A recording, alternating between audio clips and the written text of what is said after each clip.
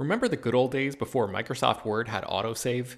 You'd type up some important document and then your computer would freeze and you'd lose hours of work just because you forgot to hit save? Well, that's what it's like going online without ExpressVPN. Every time you're connected to an unencrypted network, whether it's in an airport, a hotel, a cafe, or anywhere, your online data is not secure. Any person on that same network who knows what they're doing can gain access to your personal data. Bank logins, credit card details, passwords, all the stuff you don't want people seeing. Unfortunately, hacking has become much easier than it used to be. People don't even have to be exceptionally skilled to do it, and there's a lot of money to be made by selling your information on the dark web. ExpressVPN stops hackers from stealing your data by creating a secure, encrypted tunnel between your device and the internet. It's incredibly easy to use. Once the app is running, you literally click one button to get protected. And it works on your phone, laptop, tablet, and more, so you can stay protected on the go. I've been using ExpressVPN for a little while now, and I can rest easy knowing my info is safe and secure. I've heard horror stories of people who've been hacked, and it sounds like a massive pain to try to get any resolution in the aftermath, so I am not interested in finding out what that process is like. Secure your online data today by visiting expressvpn.com/film. That's expressvpn.com//film, and you can get an extra 3 months free. expressvpn.com//film. Hello, everyone, and welcome to Slash Film Daily for Wednesday, November 24th, 2021. On today's episode, we're going to have a spoiler-filled discussion about Hawkeye, episode 1 and 2. That's Never Meet Your Heroes and Hide and Seek. This is Slash Film editorial director Peter Soretta, and joining me, as always, is Slash Film senior writer Brad Oman. Hey, that's me. Okay, so we both saw this episode a couple weeks back because we got screeners. Yes. I should also mention that we'll be off tomorrow, giving thanks, but we'll be back on Friday. So come join us again on Friday, and hope everybody has a wonderful vacation. And so the first two episodes aired on Disney Plus last night, starting at midnight, as always tends to happen. Now is it always going to be a Wednesday thing now, Brad? Yeah, because they actually pretty much everything that Disney Plus is doing is going to be like a Wednesday thing now. They decided to shift from Fridays. Okay, let's usually we start off with our feedback, go into brief reaction, go into our breakdown, and end with speculation. Because this is the first episode of this TV show recap podcast, we don't really have any feedback from you guys, but if you want to send in your comments, concerns, theories, speculation, you can do so. Send it to peter@slashfilm.com. That takes us into our brief thoughts. Brad, what do you think of the first two episodes of Hawkeye? I mostly enjoy the first two episodes of this series so far. It's refreshing to have a low stakes street level series again after all of the big world ending stakes we've had with the conclusion of the Infinity Saga. Even with Eternals and whatnot, and everything's been so big, because it's Marvel movies and obviously they're big blockbusters, so the stakes pretty much have to be big. Even with Black Widow, something that was kind of more low key, but that turned into a big battle in the sky again. So I like being on the ground and having this be a lot more straightforward action. It doesn't rely on a lot of CGI sequences. There aren't any crazy creatures or aliens running around. It's Hawkeye, and he meets Kate Bishop, and he's trying to keep her safe. And that's where we're at so far. I will say, I think that one of the things that is a little bit frustrating, and it's probably just because they're slow rolling and it's only a 6-episode series, so you just kind of have to be a little bit patient, I guess. And that's, they don't really give you much to go on as far as the plot involving the villains. It's still very much under wraps. We don't know what they're up to or anything like that. And I think that there is also a drop in cinematic quality between the first and second episodes. The first movie really does feel on par with a Marvel Studios movie, even with the lower stakes and street level action. But the action sequences are very well done. It's shot very well, and it's very engaging, especially from the opening sequence. But the second episode starts to feel more like almost like a network buddy cop procedural, and it's not all that exciting. Gets a little bit silly. And why do you think that is? Do you have any theories? Part of me thinks that for a show that's focused on Hawkeye, who maybe isn't necessarily the most popular or powerful character, that they had to do something that started the show with a bang to get people interested. And so they probably put a lot into making that first episode hook you in. And I think that's also part of the reason why the first episode has that cliffhanger. But I think they also realized that that cliffhanger was maybe too much and that they needed to show people what Clint and Kate would be doing together in the second episode. And so I'm betting that they're probably saving some of their budget and whatnot for later in the series as it goes on, because I'm sure there's more action to come. But it definitely feels like they had to slow their roll a little bit in the second episode. Yeah, I had both the notes that you gave there strong in my actual notes that I have in front of me, which is that I enjoyed the ground level nature of this series. I do like that Marvel movies and shows tend to go big, but I also like these more street level stories, and I like that. Number one, this takes place in New York City during Christmas. That is just like a sweet spot for me. I love stories that take place over like the course of like one night or like 1 week of time. And it seems like, at least from what I'm judging, it seems like it's going to be like 1 day per episode or something like that. Yeah, because it's 6 days till Christmas at the beginning and 6 episodes. So I'm betting we'll end on Christmas Day. Yeah, I love that this doesn't take itself too seriously as well. Going into this, I got to say, Hawkeye is probably one of my least liked characters in the MCU. At least of the main Avengers. I just was not excited for a Hawkeye movie or TV show or whatever. When I put it on, Kitra didn't know what I was putting on. She was like, "Oh, Hawkeye, I don't care about Hawkeye." And then by the end of the second episode, she was like, "Oh, I like this." so I think that's a good testament. I will say that I am, even though I think this show does give Hawkeye more humility, and I do end up liking the character more after these first 2 episodes. I am enjoying the Kate Bishop stuff more than like the Clint Barton stuff. But I'm guessing, these are gonna collide more as we go on. It's going to become more of one thing than two things. I do agree with you, Brad, that the filmmaking feels not like a Disney Plus or Netflix caliber series. It feels almost like network television. I'm not sure why it is. I wonder if it's because I don't even think it's the scale. I don't think it's like that things got smaller in the second episode. It just feels like the way it's shot feels more like, oh, let's get the wide shot and the close-ups, and it doesn't feel as exciting cinematically. Yeah. So anyways, okay, we have a lot to talk about because we got 2 episodes here. So let's go into the breakdown. So this is loosely based on the Matt Fraction comic book of the same name, and he's a producer here. Did you read the comic book, Brad?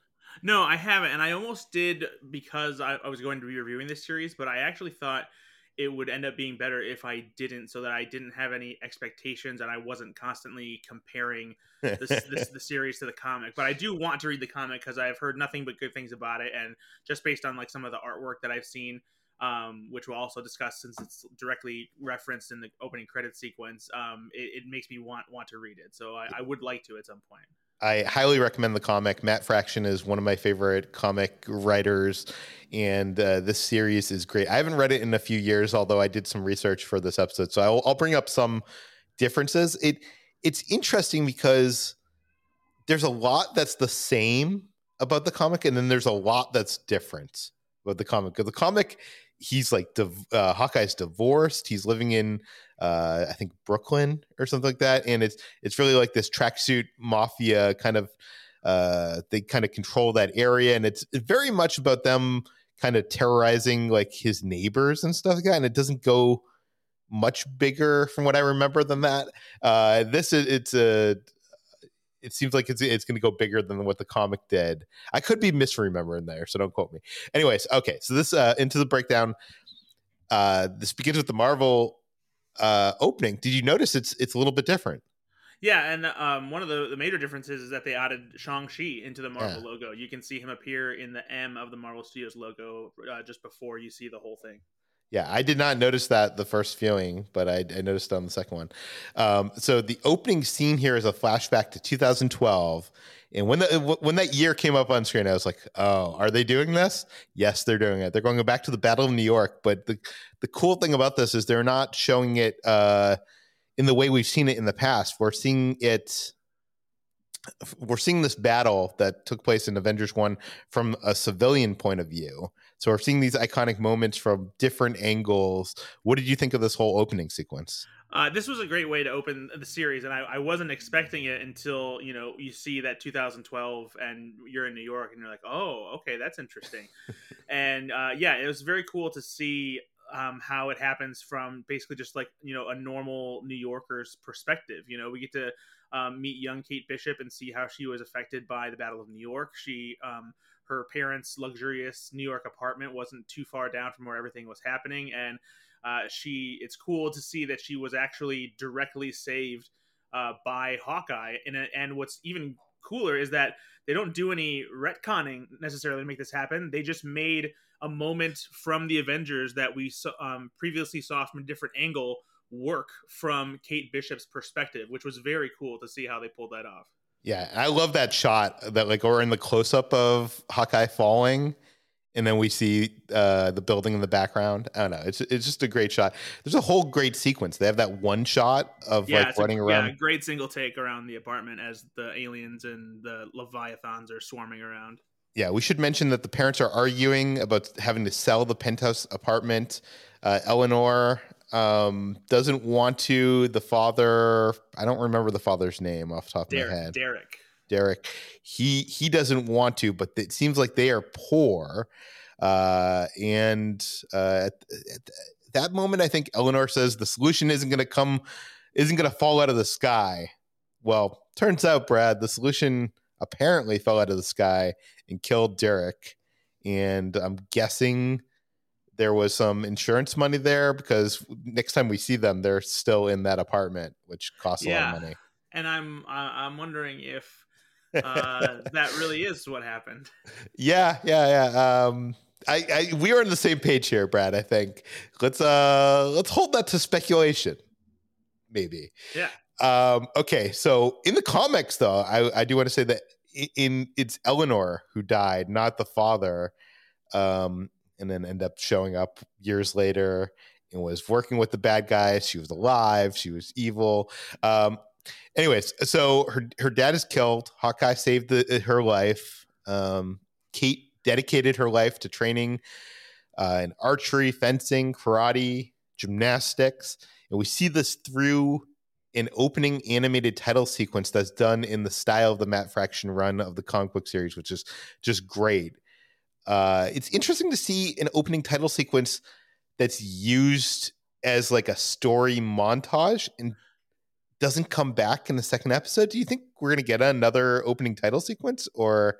I don't think so. I think that I feel like that this was the purpose of that, was to fill in Kate Bishop's origin story through the credit sequence, give us a little bit more background as to what she did between 2012 and present day when we meet her again, so that they don't have to constantly go back and forth and flash back and reveal those details within the series itself. And it works really well because it's not something you necessarily need scenes to explain. It's good to have it in there as visual storytelling told in a very simple way. Yeah, it's just I think it's so interesting because we've seen this done in movies before, because you only need one opening title sequence in a movie, and you can use that to tell to not just be like an artistic thing, but to actually push forward the story. But we don't really see this much in TV, where it's used kind of as a montage and then never comes back again. It almost feels like this is almost like a 6-hour movie in a way, the way it's set up with that opening title sequence. Anyways, I did mention that Eleanor died and then wasn't dead in the comics. Do you think, without getting into the speculation I think you're going to go in, do you think there's any chance her dad actually wasn't killed? Probably not, but Okay. I do think that the circumstances surrounding his death will be part of something potentially interesting that happens. I think you might be correct. Okay, so we cut to present day. Brad, does this annoy you that Marvel. It annoys me that Marvel keeps on using this present day thing, in the sense that if I show these films to someone 5 years from now, that doesn't tell me how much longer than from the last. Do you know what I mean? Like it gives me no indication in the timeline of where I am. Yeah, that's fair, but I also think like if you're going to be watching these movies, you're probably going to be watching them in order, and you're going to have some kind of context for like how things have unfolded and what's happened. So you don't necessarily need to know. And honestly, like this is more for Marvel's benefit than it is for ours anyway, because it gives them some leeway to play with things and not have a firm fixed timeline that allows them to introduce other characters and explain other things that may have happened in between movies if they ever need to do that. Yeah, for sure. So Kate is like any rich kid away at school, and she is what would you call it? Trying to do bad things. Well, it's basically it's a bet that's made between her friend, and it's kind of meant to be like a college prank. Yeah, exactly. And it results in her getting expelled for destroying the Stane Tower.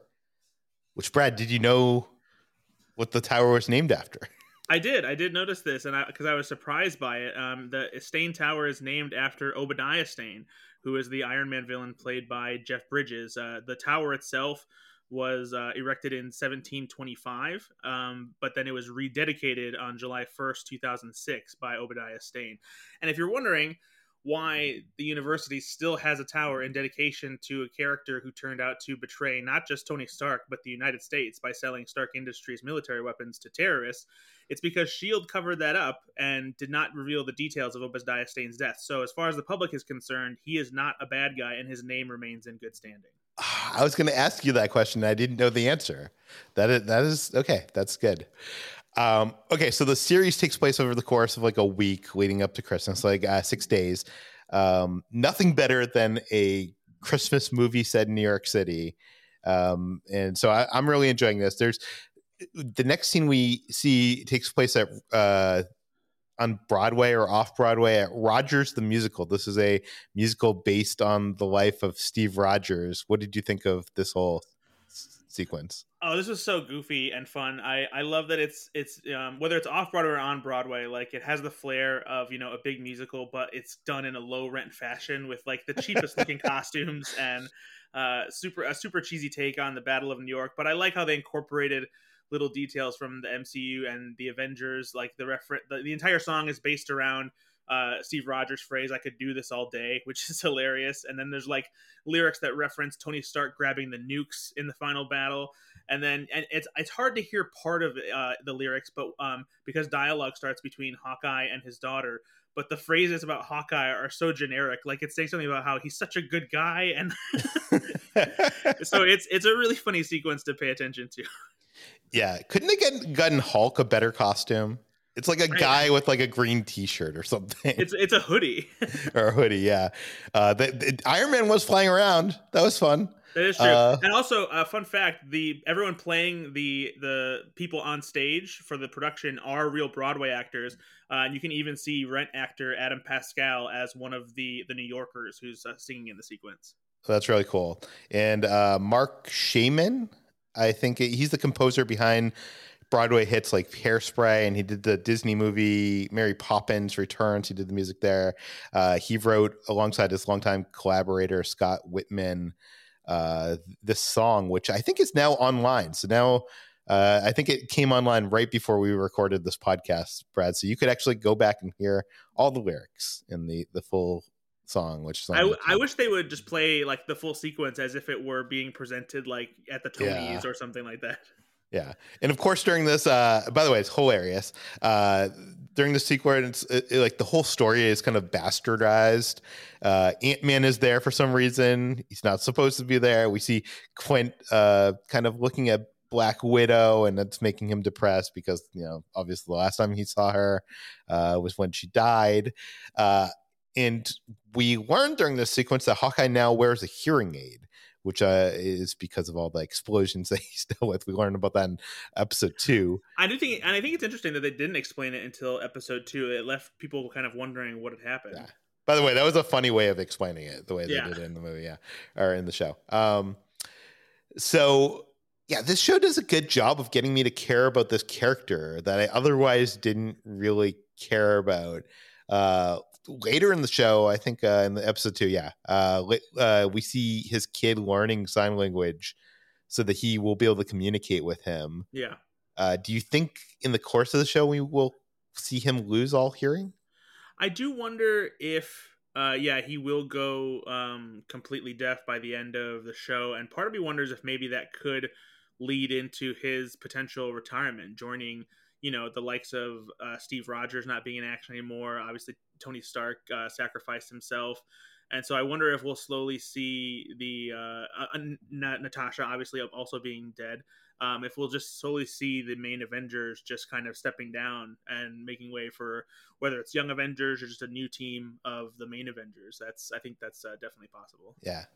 In the bathroom, he's asked for a selfie by someone at a urinal, and there's graffiti that says Thanos was right, which I think is interesting because so far in the MCU, we've seen some faction of people that thought things were better during the blip, like in Falcon and Winter Soldier. There's that whole or the Flag Smashers, who thought things were better, and there's other people that thought the world was better off when there was less people, there was less pollution, there was less problems. But this is the first time that we're seeing the whole Thanos was right thing that like kind of became a meme of sorts after Infinity War in our world. So what do you think of bringing that into the storyline?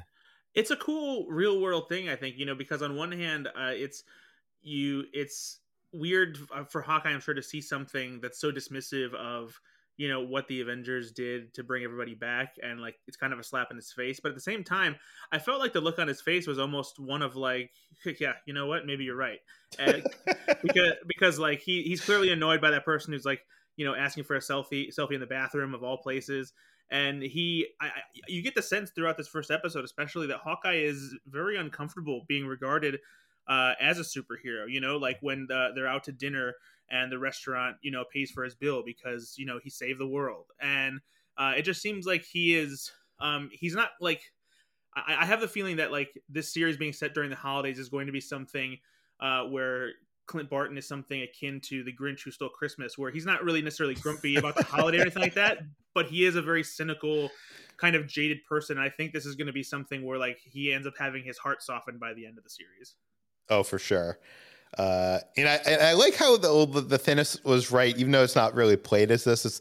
It reminds me of like when like the Vietnam War was going on and people would come back from the war to like the United States, where there was like protests, graffiti, like basically, you just like risked your life and you come back to that. Yeah, for sure. Well, I think that's what a lot of the even the thing with the musical for the Battle of New York. I think a big part of the reason that it that comes in after seeing how that opening sequence plays out is it shows kind of how these big events, like enough time has passed that they've started to become commercialized and used as like stories for entertainment. But for someone like Hawkeye and for the rest of the Avengers, these are traumatic experiences still. No matter, doesn't matter that they're superheroes, like they're fighting for their life, they're fighting for our lives. And so it's roughly the same, kind of thing. There's trauma there. And so it's not, something to sing and dance about.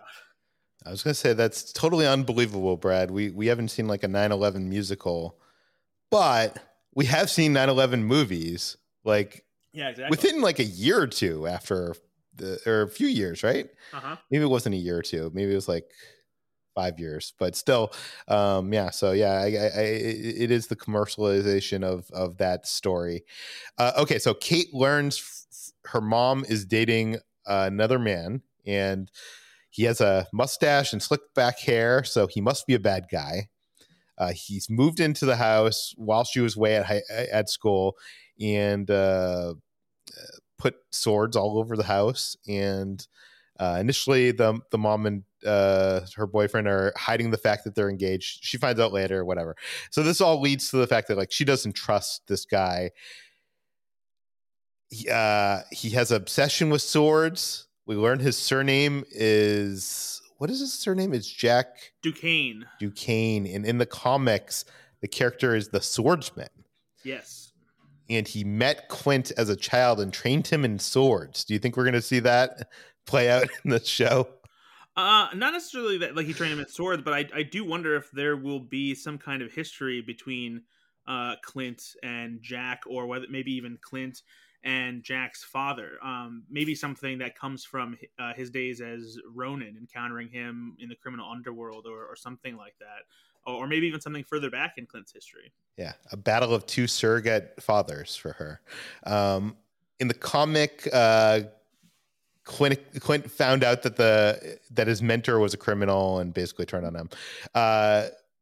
Do you think Jack is a bad guy? Do you like, is the assumption correct? I mean, he is at this like auction dealing with like illegal goods, auctioning off illegal goods.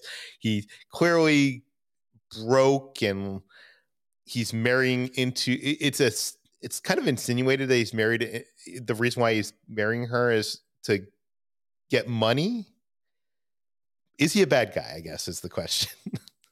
I think that he is going to turn out to be a sleazy guy and maybe doing some nefarious things, but I don't think that he's going to end up being the bad guy. The primary bad guy, or even quite as bad of a guy as Kate thinks. Yeah. On one hand, he was trying to let her win at the fencing. So yeah. So in the comics, Hawkeye is divorced. Like I said, in this one, his wife and family were brought back from the blip. And Brad, did you know one of the daughters is played by one of the daughters of the Russo brothers? So I actually found that out in the time between Endgame came out and the show, that was actually one of the Russo's daughters. So so they snuck her into the film, not knowing that eventually that they were going to have to make a Hawkeye show, right? And then now what was supposed to be just a cameo starring your daughter has now propelled her into a supporting role in a Disney Plus show. And it's kind of interesting to me. It actually makes me think, I wonder if their daughter has aspirations of actually being an actress, because if it were troublesome for them to keep that up, they could have easily swapped it out, because that's exactly what they're doing for Scott Lang's daughter for Ant-Man and the Wasp: Quantumania. She was played by a different actress as the grown-up version of Cassie Lang in Avengers Endgame. And then now Catherine Newton from Freaky is going to be playing her in Quantumania. So it's not as if they couldn't swap out actresses and play the same role. Okay, so Jack's uncle Armand Duquesne threatens Kate's mom and ends up dead the next day. He didn't seem to want them to get married and insinuates that Jack has no money, as I said. Who killed Armand? Who do you think killed Armand? Well, so this is the speculation part, but I guess I'm willing to bet that Kate's mom Eleanor is the one behind it, and she's clearly feigning knowing exactly why Armand Duquesne was mad at her, because one of the lines you hear when Kate is sneaking nearby and listening to what they're saying is Armand says, "I have powerful friends too," which implies that Eleanor clearly has some muscle behind her, that some people that can help create trouble for others. Yes. What do you think of Vera Farmiga in this series? I usually like her. I liked her in Up in the Air. But in this show, I'm not really digging her so far. I mean, I think that she doesn't have a lot to do right now. I think because I think that she probably has underlying motivations, and she's doing bad things behind Kate's back, that she has to keep up the appearance of just being a good mother, or as good of a mother as she can be. I don't think she's doing anything incredible here, but I think she's perfectly fine. I think that there'll probably be a turn when there's a very likely reveal that she is probably a villain in this case. and we might get more of a I don't know, substantial performance from her. But yeah, I think she's fine here. Yeah. Okay. So Kate finds a one-eyed dog. In the comics, even in the show, she feeds some pizza, and it ends up being named Lucky the pizza dog. There was actually a whole issue. See, this is why you need to read the comics, Brad, because there's a whole issue of the comics that is told just from the dog's perspective. I've heard about that, and it sounds very cool. It won an Eisner. It won both the Eisner and Harvey Awards for best comic issue, which is basically like winning in comics. It's like if it won both the Golden Globe and the Oscar. Yeah, that's awesome. Yeah. So anyway, so Kate sneaks into a secret black market auction where rich people bid on items of questionable origins. And in this case, the objects were removed from the rubbles of the Avengers compound, which was destroyed in Avengers Endgame. And Jack is really trying to win Ronin's sword. He has a thing for swords, it seems. And the costume is also up for auction. And no one's questioning why the Avengers have the sword and the costume. I mean, maybe they apprehended the Ronin. Who knows? Yeah, I'm sure that's the assumption. So in the comics, it's completely different. Actually, there's it's a videotape that was the MacGuffin. It had footage of Clint assassinating a dictator that was what the bad guys were after. So here it's a watch. What do you think is going on here with the watch? Because it doesn't look like anything we've seen before. It doesn't seem like Stephen Strange's watch. I've seen some people speculate that, but that was kind of cracked. And why would anybody want that? It's just, means something to him, doesn't mean anything to anybody else. The only thing I can think of is maybe it's some kind of Stark technology. Yeah, so I think there's a couple, even a few different outlets for this plot device. So one of the interesting things is that this watch is designated as item or lot number 268 in this underground auction. And Avengers issue 268 just happens to be an issue that deals with Kang the Conqueror and some other versions of that character. Ooh. So it's possible that this could be something that leads to a story that's tied into Kang the Conqueror, since he's supposed to be the main villain in Ant-Man and the Wasp: Quantumania after debuting at the end of Loki earlier this year. I think what's also interesting about this is we still haven't learned who purchased Stark Tower. And the second episode of Hawkeye, Clint goes out of his way to mention that the tower was sold a few years ago. And interestingly enough, one of the things that we saw in The Void in Loki was a variation of Stark Tower that had the name Kang Industries on it, Queng. And in the comics, that turns out to be a front for Kang the Conqueror. So I'm wondering if there's something tied up here with Kang buying Stark Tower, trying to get his hands on Stark tech, maybe something that leads to armor wars. I mean, because we've seen in Captain America Civil War, Tony Stark was able to conceal some Iron Man technology in a watch. The watch turned into basically a glove that worked as his repulsor blaster tech. And then his entire suit fit into his chest plate in Avengers Infinity War and Endgame. So it's definitely possible that it's Stark tech. We don't necessarily know why the Tracksuit Mafia is the ones who want that. But I saw another interesting theory proposed by Screen Crush in one of their Easter egg videos, and that they're curious if, because the watch was at Avengers Compound, which was also where the Ronin suit and sword were, is if maybe Clint Barton stole it from one of the crime bosses that he encountered during his time as Ronin.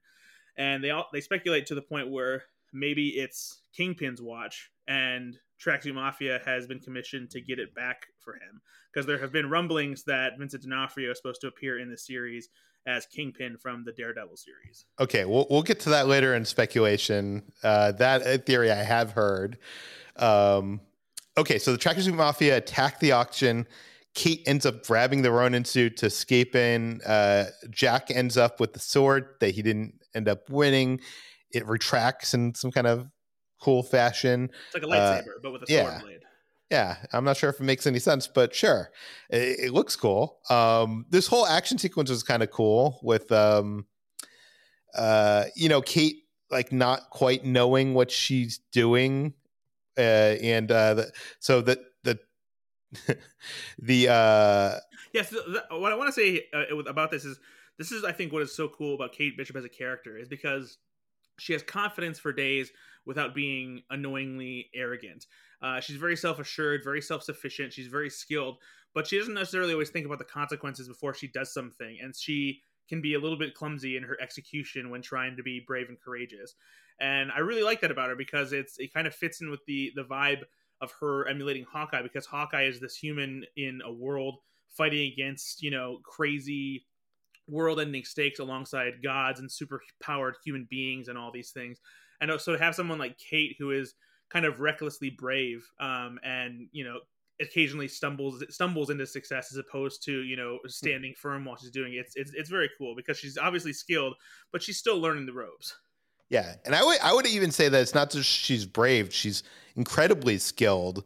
The fact is that she doesn't think things through. It seems like completely.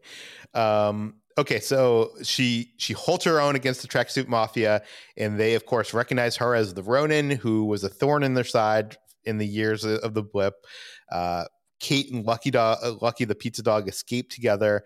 Clint realizes that someone has taken up the Ronin from a news report on the TV, and you might recognize the reporter.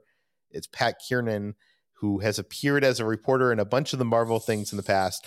Avengers, Iron Man 3, Doctor Strange. He was actually the reporter on the screen at the end of Spider-Man Far From Home that gives the news report that outs Peter Parker. And he was actually in Daredevil, Defenders, and Punisher, making him the only character in the Marvel Cinematic Universe that has appeared in the Netflix series. So, so that's kind of fun that they keep on using this guy. Kate breaks into Armin's to find him dead and also discover his monogrammed butterscotch candy that comes into play later. And if I was going to ask you who did this, I'm guessing you're saying that Kate's mom is responsible for this. Duh. Yeah. Okay. Yeah, that's what I think too.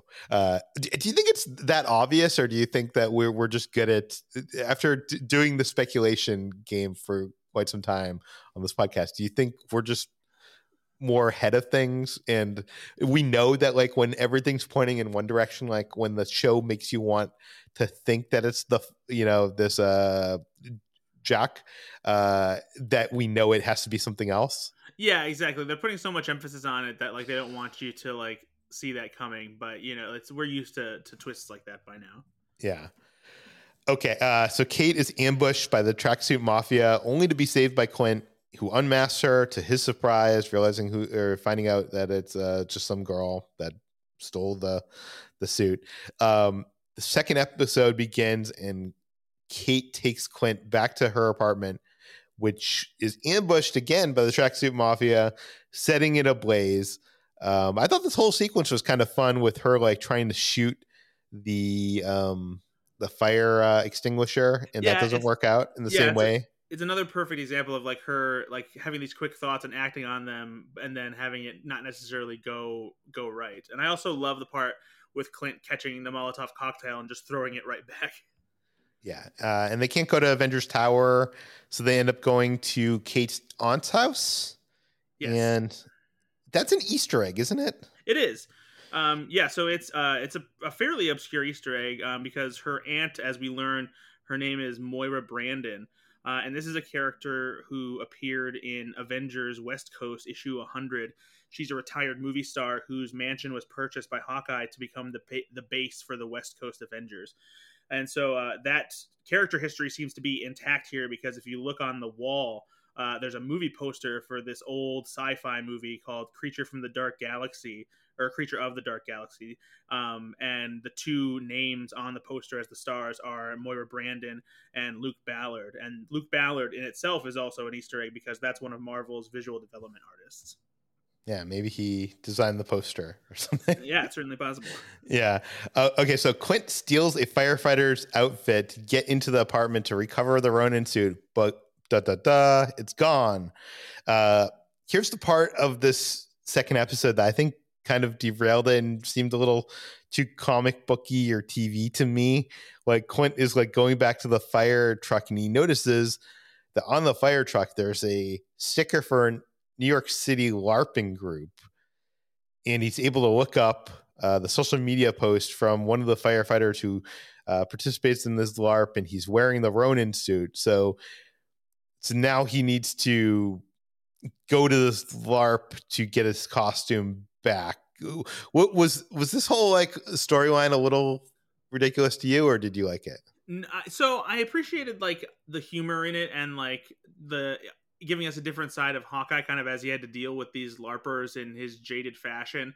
But then him also having like a little bit of fun as he's, you know, starts to do it. It goes back to that whole thing of him having his heart softened as he, you know, has more encounters with real people who admire him.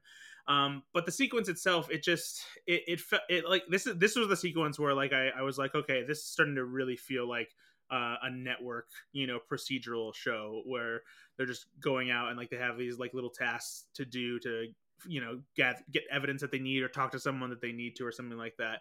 And it just felt cheap. You know, I didn't hate it, but it felt a little bit silly and superfluous for the way the show started. Yeah. We should also say that instead of traveling back home with his family, Quint sends his kids by themselves, promising he'll be back in time for Christmas. This is the personal ticking clock that's going to be for this whole series. Do you think, Brad, that he'll actually make it home for Christmas? Yeah, I think so. I mean, he has to. Like, it has to be that heartwarming ending. You know, one thing I do want to point out is there's an interesting little potential detail here that might tie into the potential Kingpin reveal, and obviously something bigger happening is when he's talking to his wife, played by Linda Cardellini, about what's going on. She's familiar with the Tracksuit Mafia. She's like, "Oh, those idiots." He's like, "Yeah, those idiots." And he's like, "I'm not sure how high it goes." So it's like it's almost like they're setting up something of like whoever is above the Tracksuit Mafia, like that's gonna end up being a big deal. Well, it could go as high as Bishop Security. No, I don't know. Yeah, it's true. Okay, so at this LARPing thing, I should mention that he meets this guy named Grills, and while this show is, like I told you, it's very different and also a lot of similarities to the comics, there's a bunch of roles in this show so far that are characters that are in the comics, but kind of in entirely different forms or different functions. So this guy named Grills is in the comics, and he's like one of the neighbors that lives in Hawkeye's apartment building. And the reason why he's called Grills is he's the guy that tends the barbecue grill on the roof when they're all like hanging out. And he ends up being killed by a clown assassin hired by the mob to get to Hawkeye. Hopefully that doesn't happen to this Grills. But anyways, I do like the moment here in the sequence where Grills, kind of begs Quint to let him kill him in the LARP, saying that Hawkeye is a hero in real life and that this is as close as he's ever going to get to being a hero. And this is a guy that's a New York City firefighter. Right. Yeah. that's saying that. And I think that just goes to show you, you know, how much high esteem the Avengers are held in, you know, for even someone like that to want to live up to that image. Yeah. Well, I think they're definitely playing on something here. I'm not exactly sure. I haven't formulated an opinion on what the theme that they're going here, but like, it seems like this whole world is looking up to these superheroes. We see later on, like, them in Times Square, and there's like all these people dressed up as, the Avengers. And there's this Broadway show. There's, I don't know.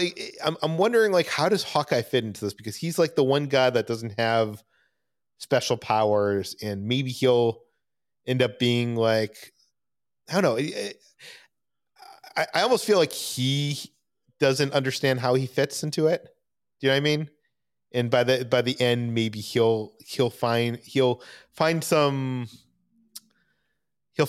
how his puzzle piece kind of fits into the equation, and maybe can inspire others to, that any ordinary person with an insane amount of training can save the world.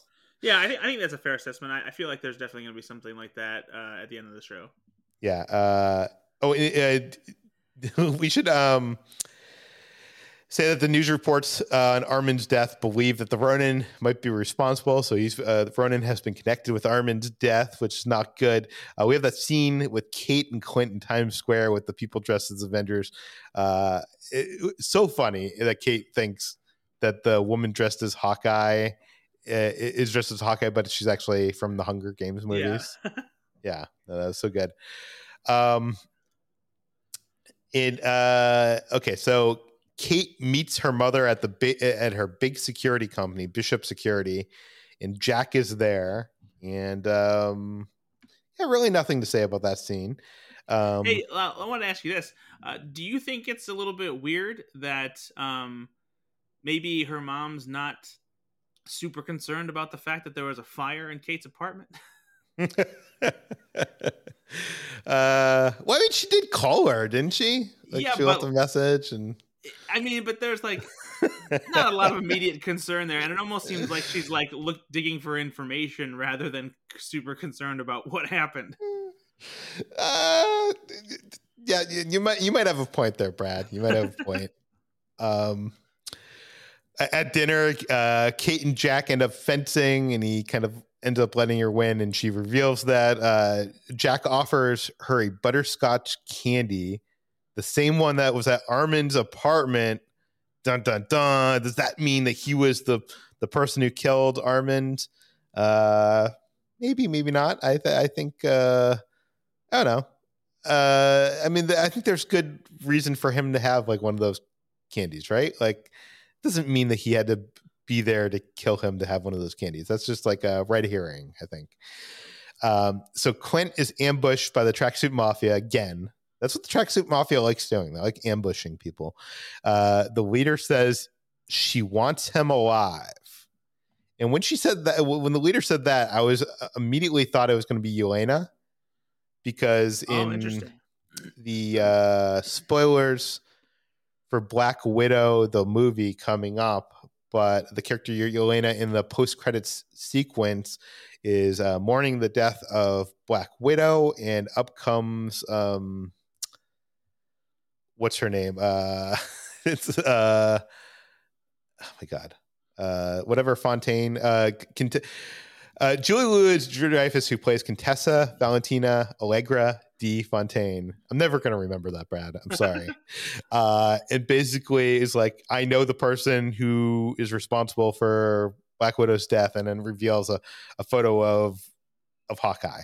Or actually, was it Hawkeye or was it Ronin? No, it was Hawkeye. It was Hawkeye, yeah. Okay, so when they said that, I was like, oh, they said her. So, and I'm assuming that she's going to be in the show. We have heard that she's in the show. So and obviously that end credit scene leads her into coming into the show. So I thought it was going to be her. So Kate tracks Clint using her Bishop security access and drops in, but is quickly apprehended because, guns and stuff. And the cliffhanger of this episode shows us this female character that is listening to music. It is revealed to be Echo. Actually, it's not revealed to be Echo in this. Do they say Echo in this episode? I don't think they do. They do not. Yeah, so we don't even know who she is at the end of this episode, which is kind of weird because the reveal is kind of played almost like we're supposed to know who this is. I don't think so. I think it's just revealing that this is who is behind the Tracksuit Mafia, at least at this level. And okay. I think like the more interesting thing is like just kind of like the vibe that is presented by this character, because she's young, she's deaf, but she's bossing these guys around, and you're kind of left curious as to who she is and what she wants, with A, Hawkeye, B, Ronin, C, the Watch. Yeah. In the comics, we know a little bit more about Echo. She's deaf. That's why you see her feeling the speakers. She's like feeling the beat, and why her group communicates using the sign language. In the comics, she has like photographic memory, almost kind of like Taskmaster, in that she's able to copy another person's abilities just by watching them. so I guess it's kind of like the opposite of Daredevil, where he's blind, and is able to, he has like hearing that's like insane, like super powered hearing. She has almost like super powered vision in that she's able to like she could watch like someone playing the piano and she could just go up and play the piano. She could watch I'm guessing Hawkeye shoot a bow and arrow and able to do that at an expert level of skill. So that's what she is in the comics. And she's also, it's interesting because they've already announced that this character is going to have a Disney Plus TV series of her own called Echo. So this is a big character that we should care about and is going to have a future in the Marvel Cinematic Universe. And the other thing I learned while doing research for this podcast, Brad, is the actress that plays this character, Laqua Cox, is she? Well, first of all, I went to her IMDb. She has no other roles on her IMDb. This is the trivia section says that this is the only acting role that she's ever done besides a background part in a high school play. And she, as a person, is actually deaf. She is an amputee with a prosthetic limb, and she's Native American, which the character of Echo is Native American. So very interesting that Marvel and Disney hired this actress who had no previous roles to take on a part that's going to give her own spin-off series. So I'm excited to see where this goes. Do you have any thoughts on the cliffhanger? No, I think right now it just serves as an introduction to this character who will likely begin as a villain, but more than likely will turn into a hero, and we'll see exactly what happens, as the series continues. Yeah. Okay, let's move on to our speculation, Brad. What does Echo want with Hawkeye? So I'm betting that she wasn't necessarily after Hawkeye to begin with, but now that they've seen that he's caught up with who they think is Ronan, that they want him because it seems like they got the watch that they wanted, if she was the one who wanted the watch anyway. So now I think it's just about them feeling attacked by Ronan. I'm sure Ronan probably pissed them off at some point before in the past when Clint Barton was still had the mantle of that vigilante, and we know he did some pretty brutal stuff during that time because he was so jaded about losing his family. So I would imagine that there's some kind of probably axe to grind there. Yeah, and we know that they're going to escape from this because, well, there's 4 more episodes of the show. And if they didn't escape, that would make no sense. And also last week or 2 weeks ago, we saw a preview on Disney Plus of an action scene which looked like maybe their escape, or maybe even later on in the series, which was this awesome one-shot action sequence that took place inside a car. It was kind of like the Children of Men action scene. Yeah. One thing I do want to say about Echo that it could be interesting, that could also potentially tie into the Kingpin speculation we've been talking about, is that in the comics, Echo's father is a hitman who is killed by Kingpin. And part of me wonders if Ronan maybe crossed paths with Kingpin at some point, or is responsible for maybe the one that is actually responsible for the death of Echo's father, but it or she thinks it's Ronan, but it turns out to be Kingpin. If that comes into play. Yeah, in the comics, like you said, her father was killed by Kingpin, and then she didn't know that, and Kingpin helped raise her, and Kingpin sent her to kill Daredevil, and she eventually learned out the truth and ended up becoming a good guy. So I think your theory there is not far off. Let's talk about Kingpin, because you brought him up earlier. In the comics, Tracksuit Mafia are working for Fisk, who is the Kingpin. And we should bring up that Kingpin has appeared in the Daredevil movie. He appeared in the Daredevil TV show. In the TV show, he's played by Vincent D'Onofrio. Mm-hmm. And last week, Vincent retweeted a trailer for Hawkeye, with a quote tweet where saying he was excited about the series. Yeah, he's been leaning into speculation and stuff like that on Twitter, so it could just be for the fun of it. But I think the fact that there's also been rumors that Charlie Cox is appearing as Matt Murdock in Spider-Man No Way Home, that Marvel might be folding Daredevil into the MCU in a more proper fashion. That's interesting, because I don't know how you like some of the stuff that happened. Like it doesn't seem like they're the same universe, but I guess maybe they'll make it work. Okay, so I guess other questions I have. Okay, Eleanor. Let's talk about Eleanor. So, what is going on with Eleanor? She runs this big security company. She probably ended up killing Kate's father for the insurance money. Mm-hmm. Maybe. Do you think we're going to see a flashback, or we actually see like her like push him off the building or something like that? Yeah, I think it's possible, or maybe even like the attack happens and maybe he gets like hurt, and then she sees an opportunity to like finish the job, maybe. But yeah, there's got to be something like that going on. So, how do you think she fits into all this? Do you have any theories? Like I mean, she obviously seems bad. I think we both think that she killed Kate's father and killed Armand, or at least was responsible for killing them. You know what I mean? Like maybe she didn't do it. She didn't kill Armand by herself.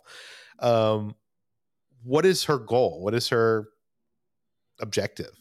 I mean, part of me wonders if maybe that she's been doing nefarious things for a while, and now she's just in too deep, that she's trying to hold on to the power that she has and keep herself afloat. Maybe even she's somebody who is potentially at conflict with someone like Kingpin as another crime boss. Maybe. I think there's a lot of possibilities, but yeah, it's I hope it's not something quite as generic as that. I hope that there's maybe a bigger reveal as to like something else that's going on that we don't know about yet. But I think that's probably at least like part of the key to what's happening.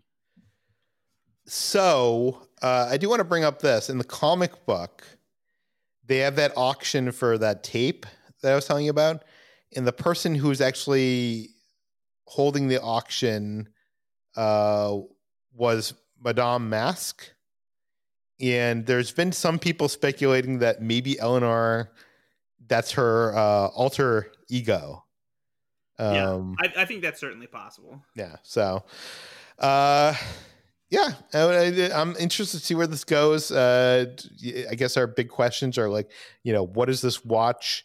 Who is Echo, and who is Eleanor? Like, because you even mentioned that line earlier when she was arguing with Armand, that like, what was the actual quote? Armand said he's like, I've got powerful friends too.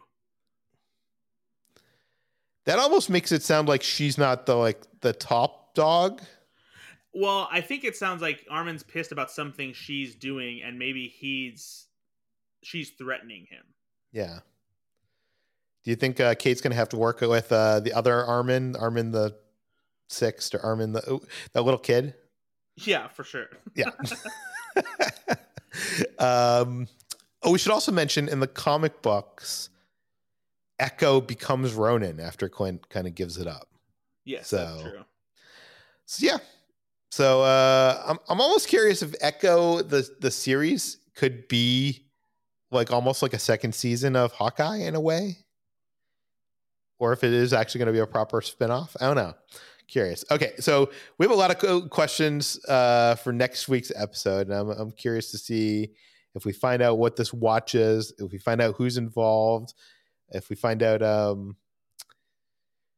you think there's a chance at all that Jack is involved? Like, I think we're assuming that the mom is the bad guy. Maybe they're both in on it. Maybe I'm thinking that maybe he was there at the auction to get something for her. Maybe, but I honestly think that it's going to turn out that he's just kind of a slime ball, and that she is using, she has a relationship with him as a matter of convenience, so that she could weasel her way into whatever Armand has going on, something with their family that like she needed access to or wanted or something like that. Yeah. So how do you think Yelena is going to figure into all this? That's one of the things. Yeah, I'm not sure, that I'm still waiting to figure out. I am imagining that maybe she's just going to show up at some point and just create more problems when Hawkeye and Kate are already, neck deep in all of this nonsense, and that it's just going to be another thing for them to have to deal with. But yeah, I'm not sure. Yeah. Okay, well, if you have any ideas, any speculation that you want to send us in, you could send it to peter@slashfilm.com. I'll put a link to Brad's Easter eggs article in the show notes. You can find all of our work at slashfilm.com. You can find this podcast in Apple Podcasts, Google, Overcast, Spotify, all the popular podcast apps. Please head on over to our Apple Podcast page. If you enjoy these recaps, they take a lot of time in work.